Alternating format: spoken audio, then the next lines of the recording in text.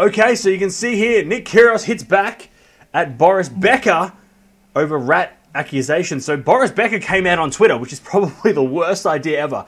Why would you go at somebody like Kyrgios, especially because we all know that Kyrgios can hold his own when people are going at him. So why would you go at him like this? So Becker's gone out and he said, we'll go down and read the tweet now. So after what Kyrgios said, like we just said in the last article, saying being selfish.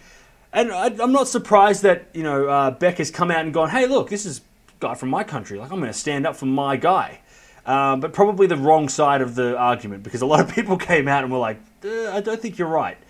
So Boris Becker said, I don't like no rats. Anybody telling off a fellow sportsman or woman is no friend of mine. Look yourself in the mirror and think you're better than us. And then he at Nick Kyrgios. Then Nick Kyrgios said, for goodness sake, Boris, I'm not competing or trying to throw anyone under the bus. It's a global pandemic, and if someone is as idiotic as Alex to do what he had done or has done, I'll call him out. Simple. This went on for a while, so they went back and forth for a while. Eventually Boris Becker came around and kind of was like, hey, so how's the situation in Australia? And then Kyrgios was like, hey, no.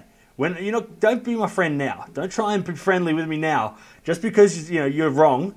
And a lot of people, and I got to agree. I looked at the situation between those two, and I think Becker picked the wrong side. He went with the guy who, because of the German heritage and the German connection, I think probably, he went with the guy who, just didn't obey the rules. And a lot of people around the world, I'm not sure whereabouts everybody is from, but in Australia, for sure, it's a 14-day isolation period. So for that, and I think Djokovic and Coric and Dimitrov, who tested positive, they all are in 14-day quarantine no matter what. Self-isolation no matter what. So Zverev did say he was going with the guidelines of the doctor. So maybe the doctor said, hey, look, you can have a test now, stay inside, and then have another test. If it's okay, you can do whatever you want. We don't know. But we've got to remember, Ivan Nizovic, Djokovic's coach, tested negative twice and then tested positive. So for Boris Becker to go, I'm going to side with my guy, probably not the smartest idea, especially against somebody like Kyrgios, who is very, very witty with his words. He also went out and called Boris Becker a donut, and he was, because Becker was being, in my opinion, with some of his tweets, was being pretty passive-aggressive.